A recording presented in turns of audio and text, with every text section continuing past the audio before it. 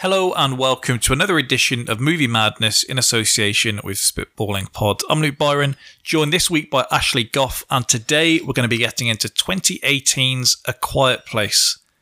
Terry fighting a massive invasion. Around the world. Total devastation. This year, if they hear you, they hunt you. A Quiet Place is genuinely scary, utterly riveting to its final minute. And now it's 100% fresh on Rotten Tomatoes. A Quiet Place.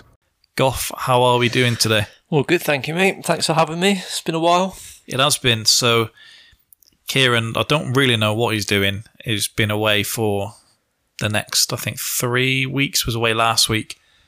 Basically, I sent you a list longer than you can read without having to do the read more on WhatsApp. It took a while to go through that. Troy the same, TK the same, and so TK's on next week. Sean's on back for a week the week after. Did Rambo last week. We were actually going to do A Quiet Place anyway, so it did work. Did work quite well. A family struggles for survival in a world where most humans have been killed by blind but noise-sensitive creatures. They're forced to communicate in sign language to keep the creatures at bay. Same question every week. What do you think the critics thought of this? I'm going to say it was largely positive. Just on the basis that it was kind of, certainly from my perspective, it was like a kind of a new thing which hadn't been done before with like so little script. Yeah, I saw, and I didn't include this, I saw it described earlier as a family-friendly horror film, which seemed to like, so the first review I've got here, it's smart, light on gore, but heavy on tension. It knows its premise and fully embraces it. Never does it feel the need to give us tedious and uninteresting exposition, nor does it overstay its welcome. It is light on gore considering there are these monsters. We see a couple of bits of blood, don't we? Yeah. But I do take the point that if someone says to me, do you like horror films? I always break it down a lot. I can do the jumpy stuff. I don't want the weird supernatural kids coming out saying, Yeah. I saw that this dream. This is, I think films like this are ones that there's the biggest gulf in the experience between what you get in the cinema and what you get at home.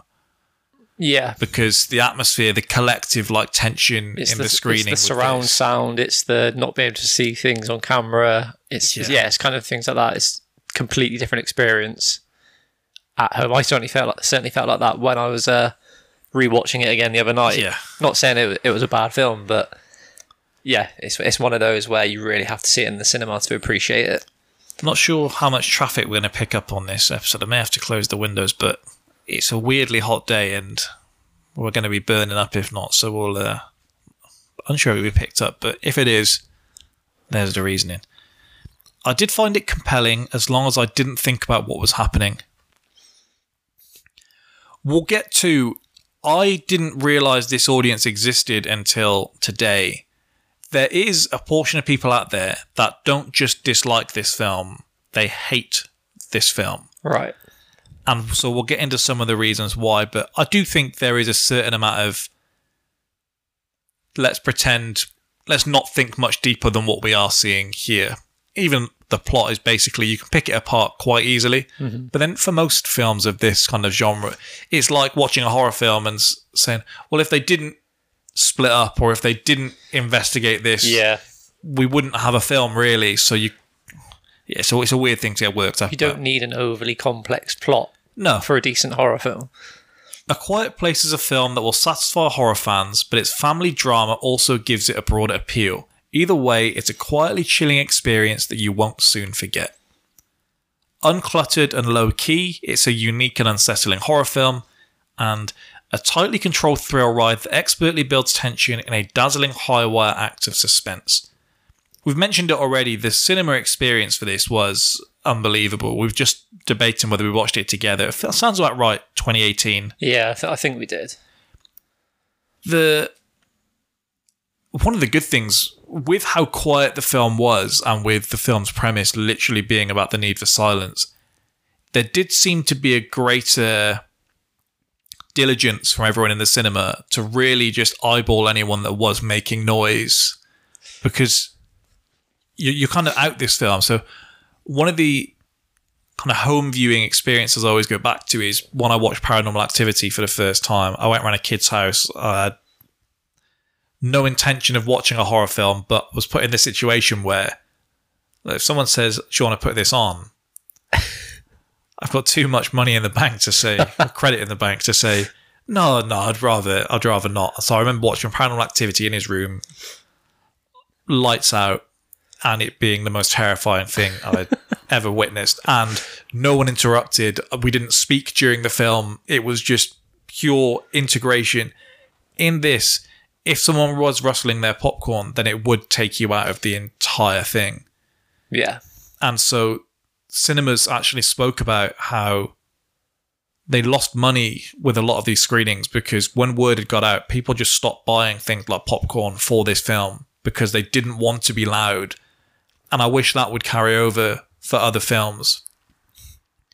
When we watched John Wick 4, that's the worst rustling I think I've ever heard in a cinema. I thought you were ready to throw hands at Well, there's a kid, and I could have picked him out of a lineup on the way out, and I couldn't see what he looked like during the film.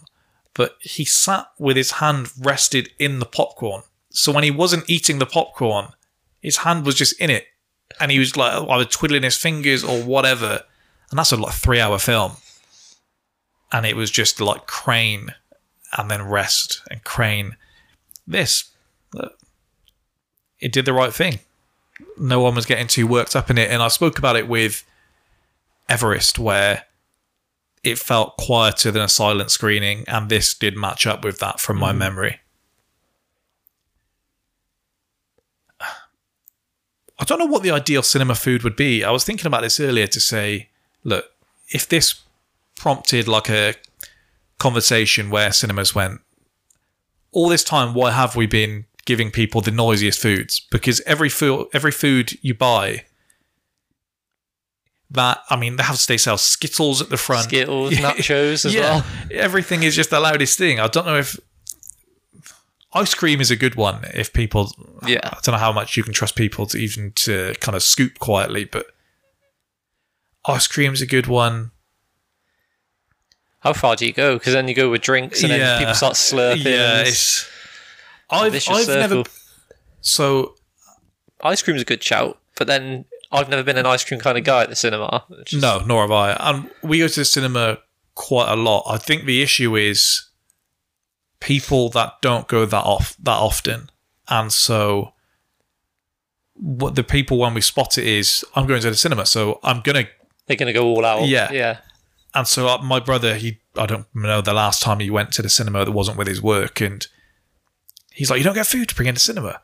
And he can't believe it, whereas I can quite easily sit there for 2 hours and not be eating. So it's a weird one. But then the more I've understood of kind of the business of cinema, and I've made that sound far more complex than it is, but how basically they don't make much money on the actual films. They make the money with the trailers beforehand and the food. So it's in their best interest to, once you're in there, as long as nobody complains, then they're sound. I suppose with A Quiet Place, they're just going completely opposite to that. Yeah. I don't know how I don't remember it being an issue with R1, but I think it just got stamped out pretty quickly. If I bring food in the cinema, you feel like the loudest person in the world, even if you're just unwrapping something. Mm-hmm. So choose like an explosion or something, and this didn't give you an outlet to do that. Did you ever watch Don't Breathe, the horror film? No. I saw that, and it's the closest I've seen to this because the concept is entirely the same. These kids go in to rob this guy's house. They don't realise this guy is some insane psychopath. Yeah. He's blind, but because of this, his sense of everything else is heightened, and it's them. They're now trapped in the house, and he's doing it. And it was a really good cinema experience again.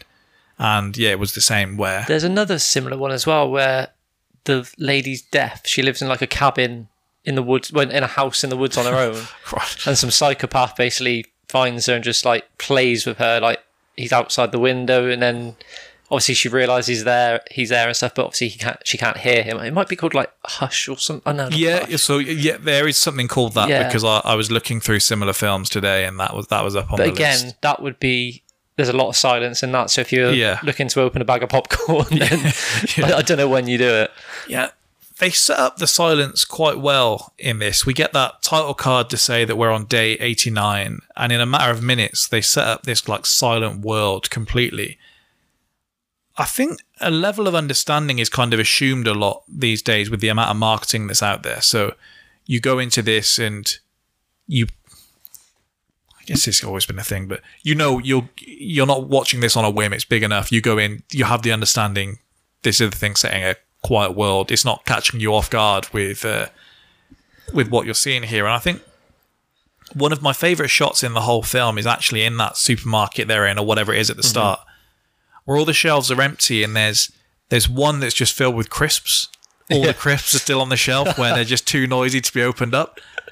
And I didn't notice that the first time around. I don't remember seeing it. And when I saw it yesterday, it's actually one of the best possible ways I could imagine to explain just how delicate it is, because we don't ever really get a scale, and they do play with this throughout the film as to what constitutes a loud enough noise. So him chalking on the floor, that's fine. Yeah. But later in the film, they're like if you creak a floorboard, for example.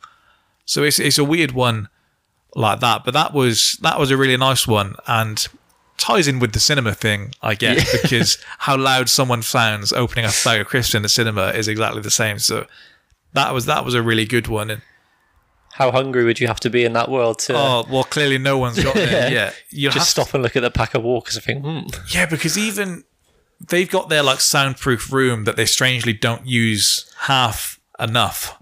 Yeah, come on to that later. I thought that. Yeah, but you'd even struggle to smuggle that back to your house. Like getting the crisps home without making a noise would be an issue in itself. So I can see how it's ended up like that. Even just picking up a bag of crisps off a shelf. There's always going to be some sort of like rustle straight away. We just get a couple of shots. They let the sun kind of shine on the walk back, but it's dull. It's dreary. We know immediately it's a post kind of apocalyptic setting. And when I watched it back, I just turned my soundbar on and I'd forgotten to turn it down before I play anything because the default is just insane. But the noise you get, kind of the overlaying for the studios and a production company that start, is so loud. It's doing that like down there, and then it's like an orchestrator conductor stopping his orchestra, just going, and then it's just natural sounds for the first 20-30 minutes of the film. It's a simple concept that's done very well, and me and Kieran speak a lot about how you don't need an hour to set up a concept. You don't need an hour to introduce, this character who went to school here and he did this in 3 minutes. You kind of know this, don't you, straight off the bat? 3 minutes, the one daughter's deaf, the one kid's sick, and that's what they're getting some supplies for. They're a husband and wife, and you can't make a noise. Yeah. I think they shush people like 3-4 times in the first couple of minutes, just so you know. And it's just really well done. The kid picking up the rockets, having the batteries taken out and then placed. Well, even before that, when he first tries to get the rocket off the shelf and it goes to fall, and then the daughter catches it, you kind of just know, like, right, okay. They literally cannot do anything here to make any sort of noise, and you can almost kind of know, or I think anyway, as soon as that happens, you think, all right, something's going to happen here. They do a great job where in other films you have to be quiet, but not this quiet, and so we get that, if we call them the heroes. In other films, they're like whispering as they break into a building, or like the floorboard creaks and they'll like grit their teeth or something. In this, we're down to the nitty gritty immediately. Like they're not letting a pillbox wobble as they're sorting through the shelf. When the kid picks up the rocket, the battery is taken out and placed back next to them. You just know what's going to happen. And I don't know if you would have ever played one of those like mystery kind of escape room games on the PC. But if you'd ever ask for a hint, it would essentially either like wobble the object, it would like put it right up on this, and there was no subtlety to it of like what you needed next. Or there'd be like a blatant arrow pointing towards. And this basically does that. You get it with the rocket, you get it with the nail that's in the floor, you get it with the shotgun, you get it with the timer at one stage. And they get kind of double then the impact because you get that initial, like a Final Destination film of like, oh God, I know what's going to happen here. And then because you know it's there, you're waiting for the jump scare, you're building it again. Yeah. And the jump scare still hits every single time. So you milk every single thing for its worth. And it doesn't feel cheap either in the same way. There's not wind chimes. There's not... No, it's literally pure silence. Yeah, it's... Which probably adds to the suspense of, even though you know it's going to happen, it's just a matter of like when. So you're kind of in a state of suspense, like just building up to it, like hurry up and just do this thing. Yeah, the moment where the kid gets killed, that being the first proper noise we hear is the rocket as he presses it. Yeah. And so you're in as much of a... I couldn't remember... I feel like... And you don't get this enough anymore. You get sometimes, don't you, before a film, not even a trailer, you'll get like the opening scene of a film. And I seem to recall one maybe for A Quiet Place where you either knew the kid was going to get killed or there was one that stopped as the rocket got pressed and he kind of turns... I think it's the second one, yeah. And just so that was enough to reel you in to the film. I can't remember what it would have been for, but I definitely remember that being a thing. Yeah. And so you were waiting for that moment. I think we all kind of assumed, well, they're going to save the kid. Very rarely will you see a kid get killed on screen. It's a pretty brutal way to start a film, isn't it? John Krasinski spoke about how the studios tried telling him, I'm not sure that's the best idea. And he's having to say, it's literally the best idea. It's we said after Game of Thrones, the season finale for season 1, at that you just knew anyone can get it. Yeah, exactly. And once you've seen the little kid... There's no holds barred. No. Just everyone is... anyone's for the taking in this film. And I think maybe the best selling point for the monster at this stage is that the parents don't even try to fight back. So he tries to grab the kid, but there's no... The mum just freezes. Yeah. And you see later in the film that she'll do almost anything to escape them. But the parents everyone up in this film, but I'll get started on that later. Yeah. Everyone basically says, if they know we're here, we're fucked. We've got no choice but to just let this happen. Yeah. So it's like if me and you went to a zoo and somehow you tripped and fell and you ended up in the gorilla enclosure. I would really like to save you, but I have to acknowledge I'm just going to have to watch this happen and hope for the best. You can call me for help all you want. I'm going to say, get out. I'm not going to try and get in there with you. And this is the same. They're just like, no. Yeah. Why did you press that button? What do you now expect me to do? The first line of voice dialogue is 37 minutes into the film, where that must be them suggesting dinner or something along those lines. In order, he says, to connect with the characters, Krasinski edited the first 2 cuts of the film with no sound.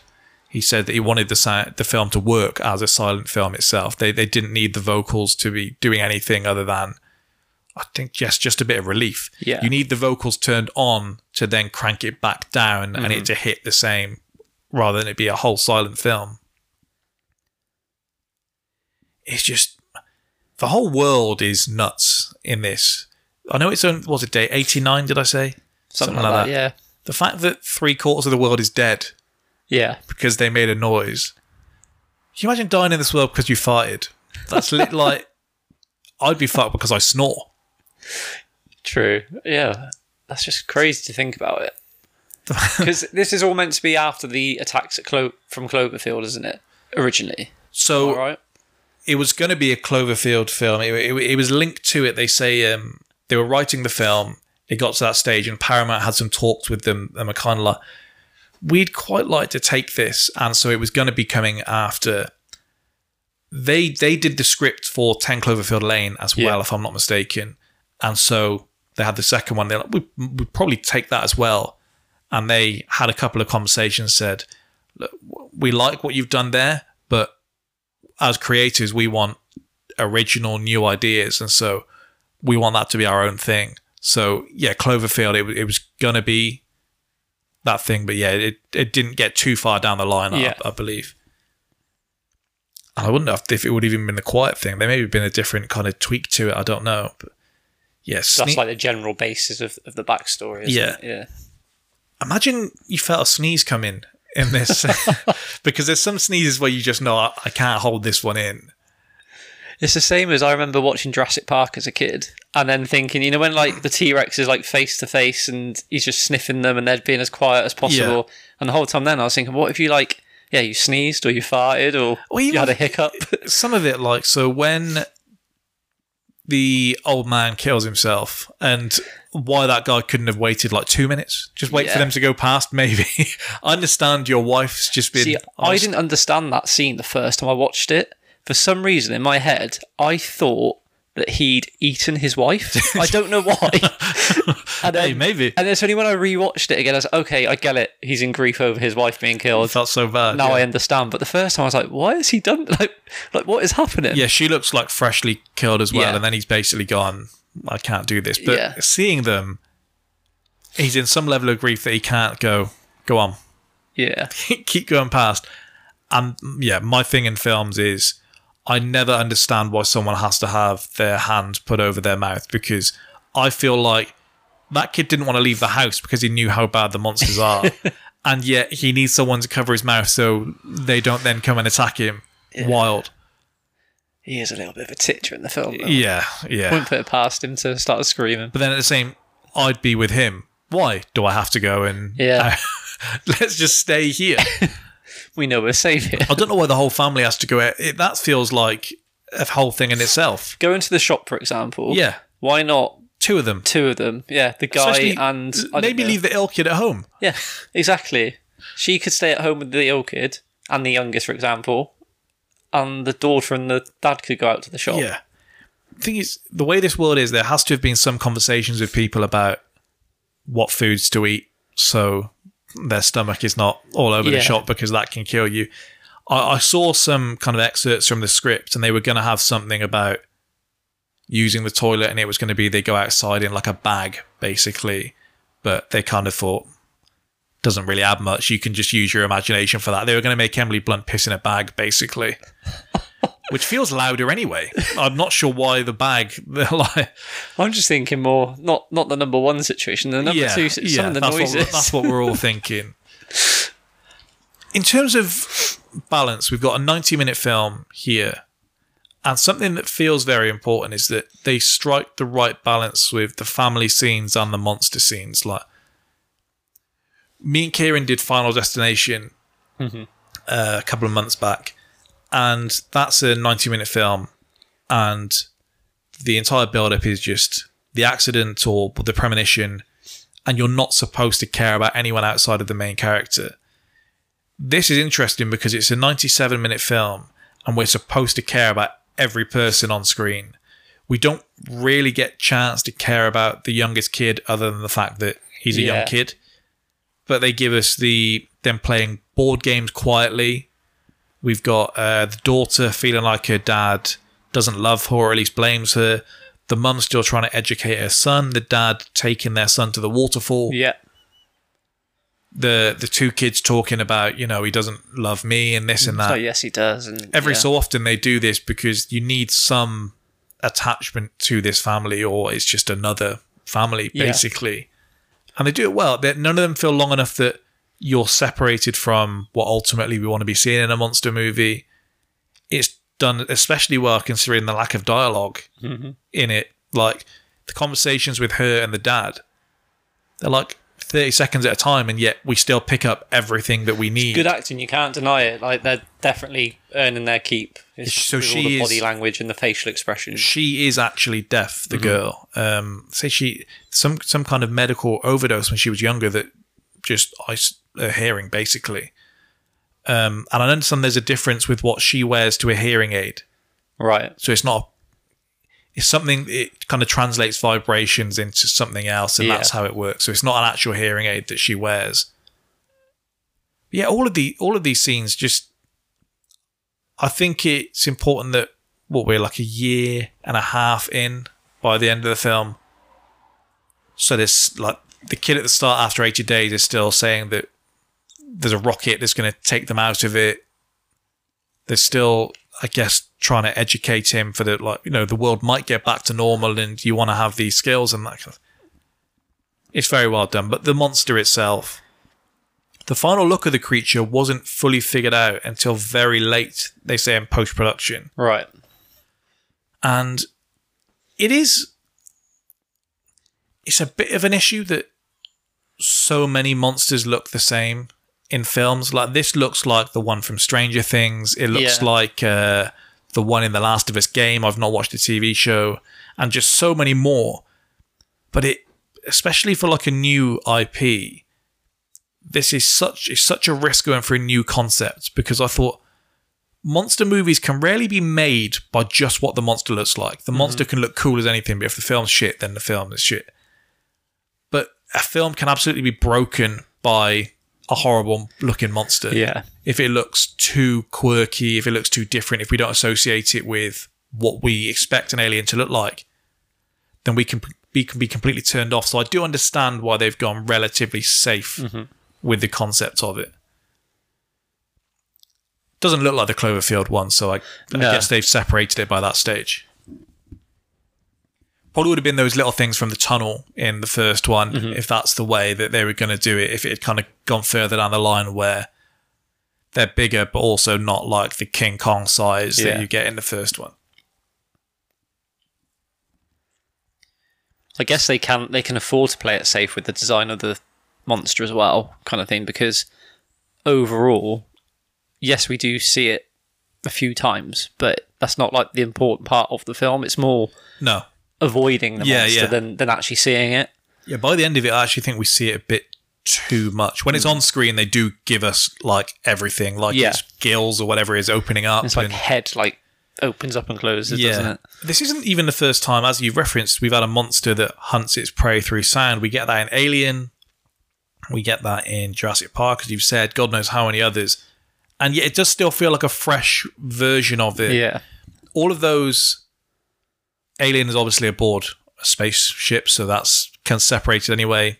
Jurassic Park is supposed to be in today's world, so we've got all of that going on, and it's very specific sound, isn't it? It's the sound of you. It's not the sound of... Sound in general, yeah. So this is a cool way to do it. I know John Krasinski had just signed on to do that Tom Clancy one that he does. Jack Ryan, is that what it's called? And so he had this script presented to him and he wasn't that sold on it. And then someone kind of pitched it to him with the ideas, and once he heard about the family being involved and kind of the specifics of it, that was what reeled him in, because he said he had no real inclination to do a horror film. And this is what kind of got him over the line. I know there was some discussion about working with his wife. He said that he didn't want to ask her because she may agree just because it's him asking. She may not want to do it. She likes to be very in tune with all of her work, and you might not get the best out of her. There may be too much time with them spending together and all of these things. I didn't know they were a thing before this, and then it was a lot of the marketing, I guess, was... Husband and wife. Yeah, kind of thing. I thought she was brilliant in this, to be fair. Yeah, I think she's phenomenal in most things, to be fair. I've never really watched The US Office, so I don't have any attachment to him in particular, which I know is a big thing for a lot of people. Yeah. I don't even know the character's name. But Emily Blunt, she's been around for as long as I can remember, really. Edge of Tomorrow, have you seen that? No. That's very, you'd like that. That's very, she's with Tom Cruise in that, and they're talking about doing a sequel for it. Yep. She's in Looper, which I really need to rewatch. Looper's a good film. My favourite performance of hers is probably Sicario. I thought you were going to say The Devil Wears Prada. No, I've not seen that actually, but I'm sure I'd like it. The sequel to this is great. She's at the front again of that, and the kids get more of the they're more front and center in the sequel as well. I don't want to say too much. There's the inevitable moment where they're separated, and so you get more of both of them. She's getting Oscar talk for Oppenheimer now, which I know the accusation against Christopher Nolan is he doesn't know how to write female parts, basically. But I thought, she's good. She's probably not on screen enough, but then I've not really seen the alternatives to. That's what I was going to say. What are the alternatives? She's very good in, I guess, the courtroom scene. I don't want to give spoilers away, but she's very good going the whole time she's on screen. Touching lightly on, like you said, the Christopher Nolan female parts. It's kind of... The accusations against him... She has very limited stuff to do in the overall role of the film. If you were making the defense for him, you wouldn't present Oppenheimer as the defense. No. It's just how he writes female roles. It's her and Florence Pugh, and I don't think we should even put them together. No, and I'm just saying, and they're two female characters, and they don't even talk to each other in the whole film. No, and they're the only two females I can think of. Yeah, there's one that you can't. Background people for the rest of them. Yeah. Sicario, I liked the first time, and then me and Keelan did it again, and then I really liked it. I need to rewatch the sequel actually. I'm not going to throw Jungle Cruise into that. No, but something I will say about, she's a very good interview, and I've seen a lot through the Oppenheimer promos, and I was watching one. I actually don't know the guy's name, but you know that guy that does them for Radio 1 with the glasses? You'll see clips of him all the time. Oh my God, my mind's gone blank. I literally listened to him. I couldn't even tell you. Plum. That's that. Ali Plum. He's very good, obviously, and I've watched an interview with Emily Blunt and John Krasinski separately, but her doing both, and it must be a long days that they do. But the best thing I can say about her is she never seems like, oh God, another interview. Yeah, she's up for like every single person who comes in. She might be good in. I haven't seen her in Edge of Tomorrow. She'd be good in a Mission Impossible film if Tom. I don't know if the next one's the last one with Tom Cruise. Don't think the next one's ever the last one. Last one with that, but no, I could see her filling a role in that easily. You've not watched the latest Mission? Not the brand new one, no. Very good, very very good. I think I've seen up to the one before. I think. Trouble with my viewings of the Mission Impossible films is I've not particularly watched them in any order. I started on 3, and then I started going. 2 is two's there basically. 2 is they try and say the first one was good, but would it be better if he was James Bond? And they try and make him this like slick punchline guy, and it's just horrible. It just doesn't work. And then the new director comes on after the 3rd, I think, and then they just go, Christopher McQuarrie. Yeah, very good.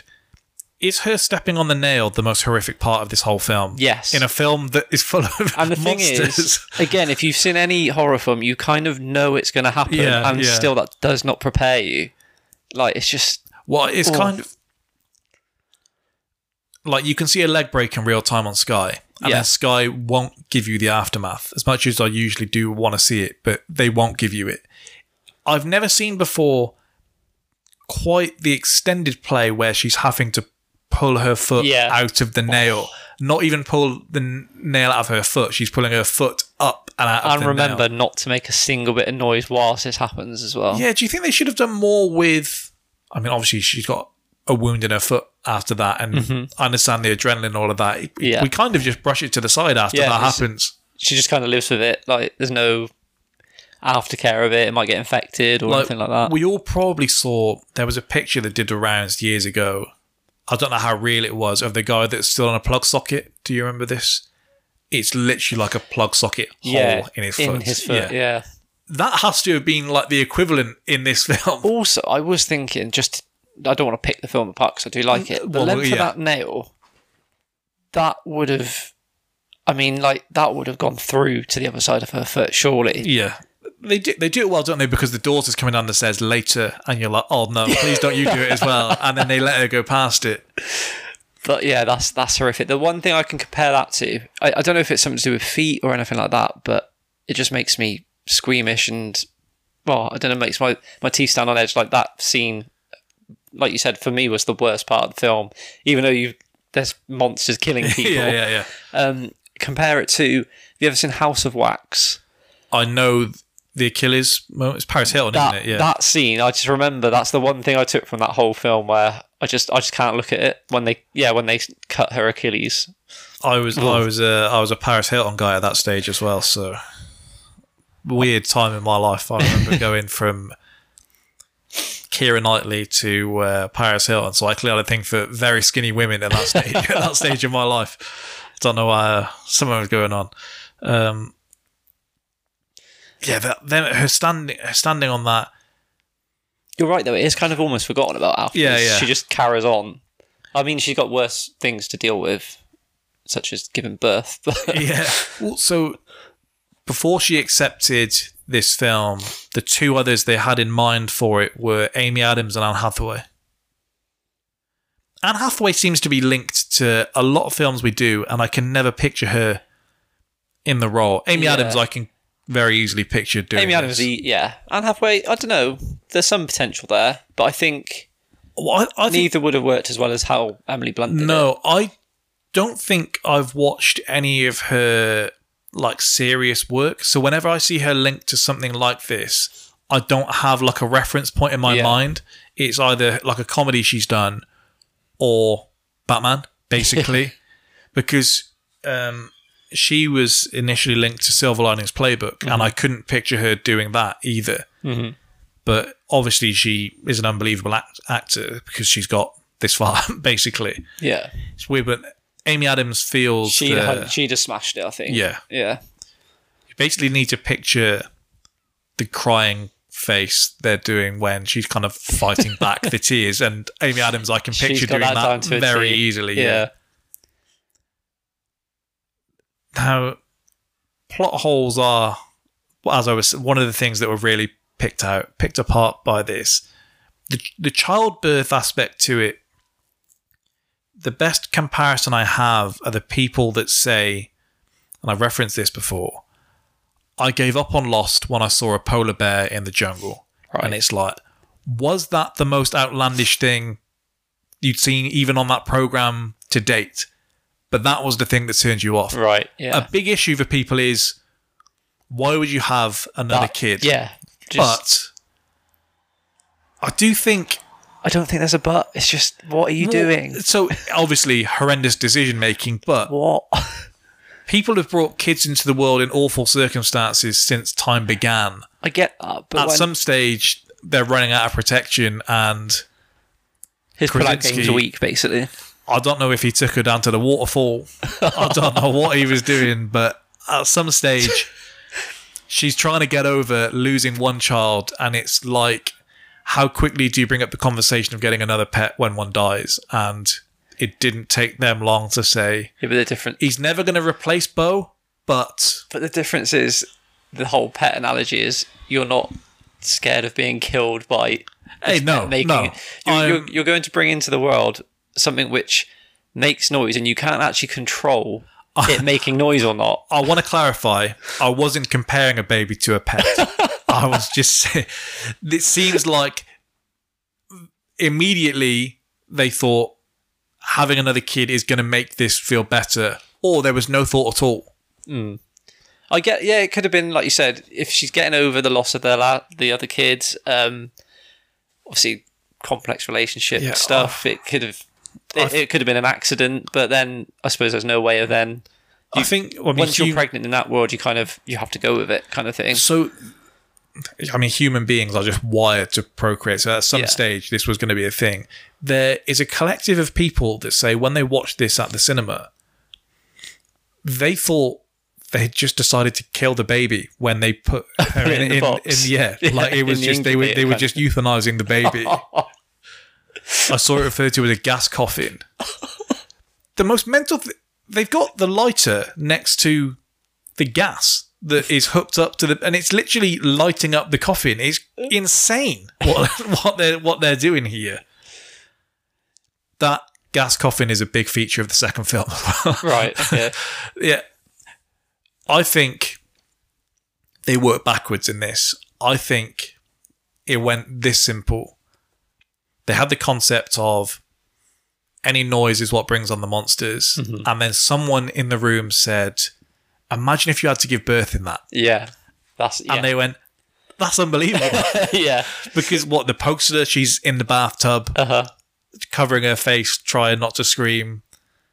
Don't get me wrong, that whole scene is brilliant. Yeah. But I don't think they've thought of the whole concept of, right, now we've actually got this this crying baby into the world. How are they going to survive? I know as well, an explanation I saw was the reason they make the birth so bloody, because that shouldn't be a thing, is to cover up why the baby doesn't cry immediately. And so that's, if anyone wants to pick it apart, that's their reason of saying, it wasn't a perfect birth.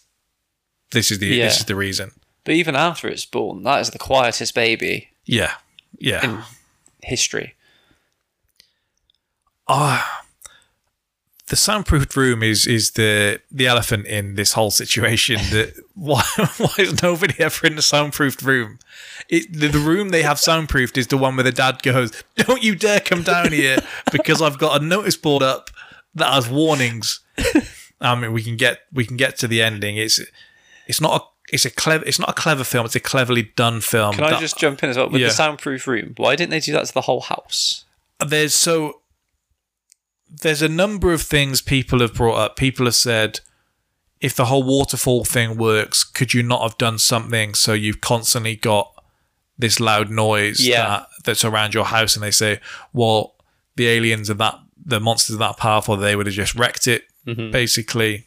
No, I understand. I heard someone arguing, like, oh, why would you not just go and live next to the waterfall? I was like, well, the difference is, look at the house and all the supplies they have where they live.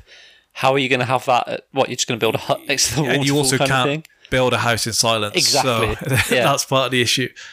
Yeah, the scene with the birth is incredible. The monster in her waters break. Has there ever been a positive moment in a film where waters have broken? I feel like it's always just a horrific moment when it happens. Yeah, it's just really good. The newborn is played by twins. Right. How do I can understand if maybe you've got an outgoing child and you say, this is the perfect thing, we're going to get them into this early, we'll see if they like it. At what stage do you put your newborn kid forward for film? I don't get how that works. Our old English teacher when I was at school, her dog was a dog that was used in films. Right. So their dog was used in what's the Clive Owen post-apocalyptic one? That's Something of Tomorrow. Children of Men. That sound right? Mm. Yeah. Her dog was in that, and she would say that, tell us that constantly. And that was just someone stopped them in the street and said, "Oh, your dog would be good for this. Here's this card. Bring it up. You'll get paid. Whatever." Mm-hmm. Be a cool thing having your dog in films. I can't imagine. I mean, it'd be a weird if you got stopped in the street and someone went, "That is just the type of bit. That is just the look I'm looking for my films. Take my card. We're going to put him in a little coffin, but not for long." And I read up on this, and it says everyone on set was very nervous about putting the babies in the padded box, but the parents were supportive, and the scenes were shot as quickly as possible to minimize any possible risk. Wild guys. Yeah, I kind of half understand it if it was like just people who worked on the set and they're like, right, we could do with some newborns here. Like, oh, I know someone who might be able to help out. But yeah, what you're saying. But how do you even apply to that? Like, what's the process? Well, can you imagine if someone stopped you in the street and you've got to go home and sell this to your girlfriend? Oh, yeah. You got to say, look, Now let me finish before you cut me off. They're going to have to be in this little coffin, but, I mean, it might be a good thing to look back on. We're going to get this good money out of it. Everyone's got a price, I suppose. And, yeah, I just assumed previously, like you've said, it would be just someone on the set, because you can't direct a baby. Yeah. So it's like, you had a kid recently. Yeah. Or like, oh, my sister's just had twins. Yeah. I'll see if she can help out. Start timing your pregnancies to try and be around the latest Marvel film if you're a showrunner there.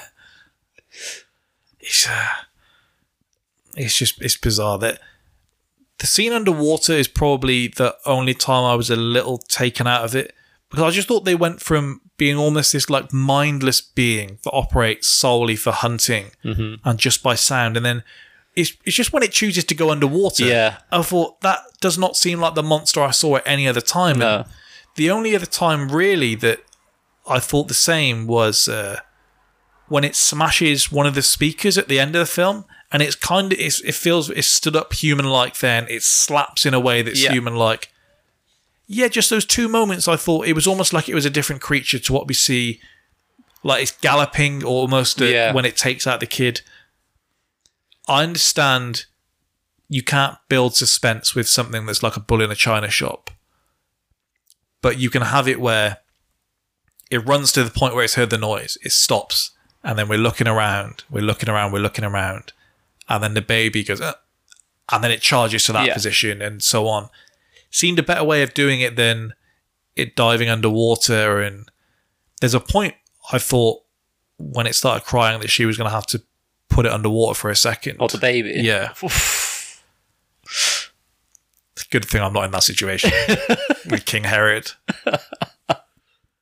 Yeah, just a wild scene, very well done. And the good thing is that we've got this whole situation taking place the other side of the property, where the two kids separated, aren't they? And we know that yes, they've heard something and they're leaving, but it's because they're now going after the other kids instead. It's very. Yeah, you've got the kids in peril in the grain, haven't you, at the same time? That's just as rough as the nail. Like the two most suspenseful parts of the film, the two most uncomfortable parts for me are the foot on the nail and the kid going under in the, like, was it corn in the silo, basically? Yeah, some sort of corn or grain or something. Do you know, multiple people die that way every year. Crazy. Yeah, it's mad. Kind of debunks Titanic by the fact that two of them are able to get on that door also when they need to. Yeah, they do.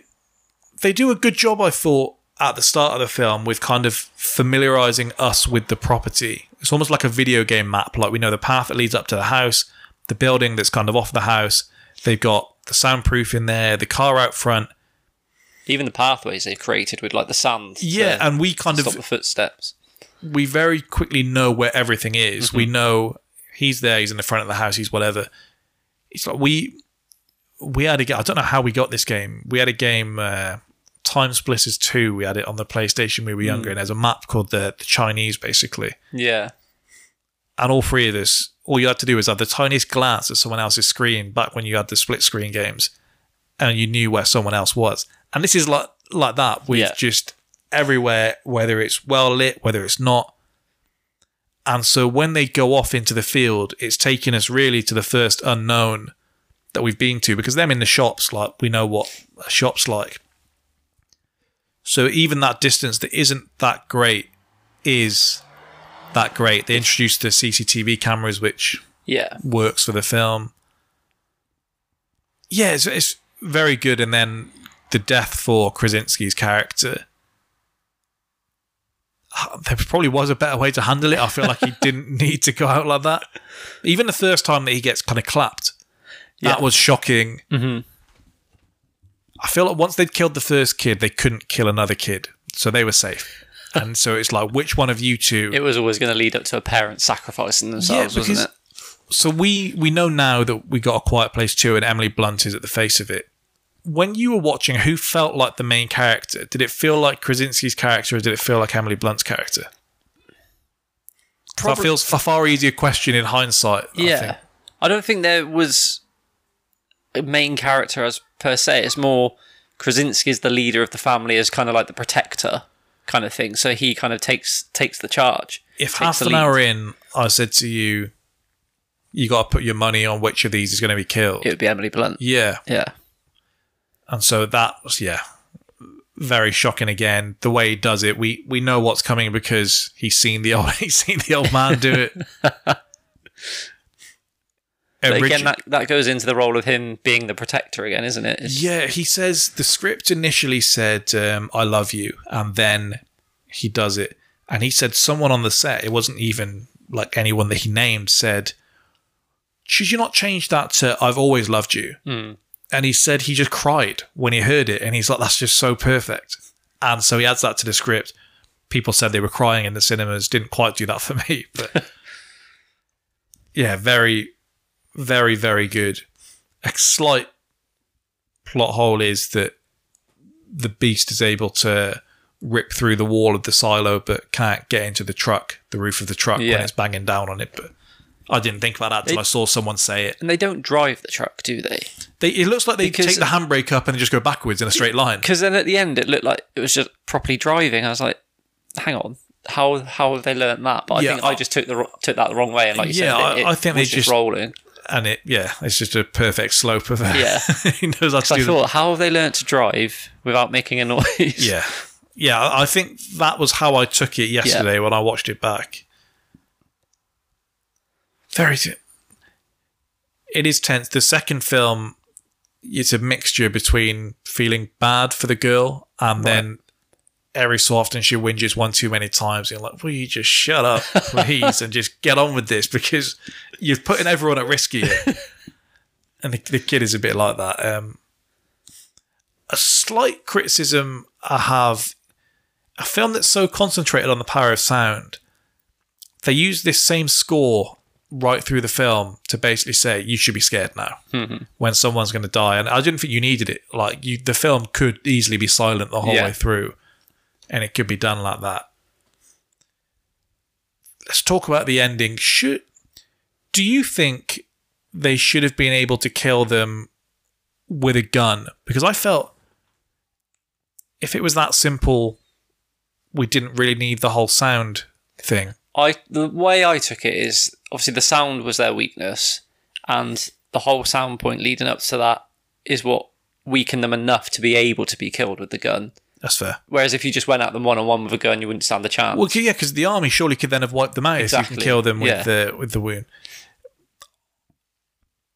Some people don't like the news. I quite like the newspapers. I understand maybe the priority wouldn't have been to continue printing while that was all going on, but I quite liked it. I took it as a bit of an Easter egg where they spoke about it coming down like a meteor, and I don't know how recently you would have watched Cloverfield, but we did it on the pod not so long back. And at the end of it, it comes down from space and crashes in the sea, basically. Yeah.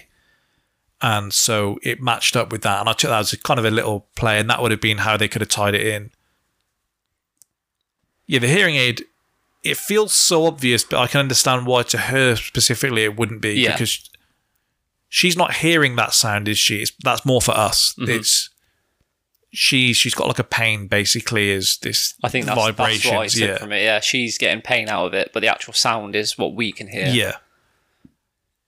Yeah, I think maybe they could have made the realization more subtle than a big sign on the wall saying weaknesses, sound. It felt like, I don't know why.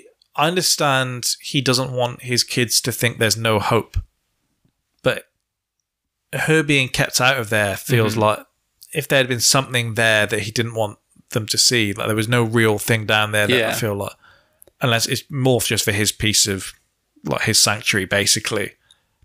I don't know. The sequel is even jumpier. I would definitely recommend watching the sequel. From my memory of the second, I preferred the second. As soon as I finished yesterday, I think I prefer the second. Yeah. I'll definitely give the second watch.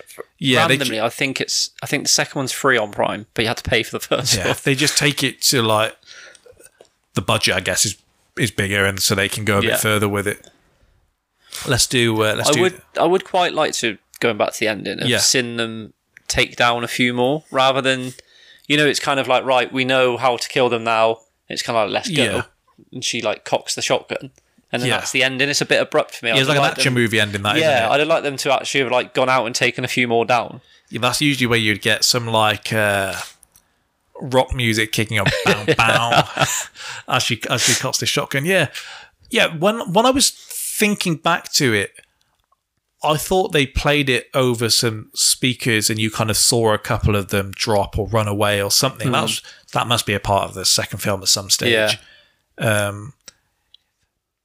The second film essentially it's not quite that simple. Right. Because I thought, even with the sound, what we're saying about the gun, if the thing had just popped or something, like the sound, and it ramped it up, and then it just exploded, and then, the sound is what kills them, Yeah. then that would have worked, rather than it just kind of pushes them away. It's enough for deterrent, but for the short term, that's all they need, is to just beam that around their house and they're sorted, but that doesn't help them when they need to go and get supplies. For the awards, MVP of this film, the little girl, the little boy, John Krasinski, Emily Blunt. You can't say the girl, simply because of the battery incident. I'm sorry, but you brought this upon yourselves. It's got to be John Krasinski, surely. For me, anyway. Yeah, Emily Blunt, kind of because she has her own journey with the whole birth on her own. She doesn't do a lot till the end. But then she does go through childbirth, I guess. Yeah. So I don't want to... In complete silence. I'll give it to Krasinski, but it's closer than I first thought. Yeah. Star of the film, actor who has the best performance in the film. I'd say Emily Blunt on that one. Yeah, I agree. Best moment / scene. Best moment / scene. I wouldn't necessarily say best, but certainly the one I take away from it every time I watch it is the nail in the foot. You just can't stop thinking about it after you've seen it again. I'm going to go for the opening scene. Yeah, I can see that. If you can, I don't know how much we can call the scene. Probably from them leaving, probably them in the shop to the bridge. The kid, and the kid getting... With that as well, I think that's so well done, because you kind of know something's going to come, and what better place to do it than on a bridge where there is literally no escape. Like, you're in the middle of that bridge.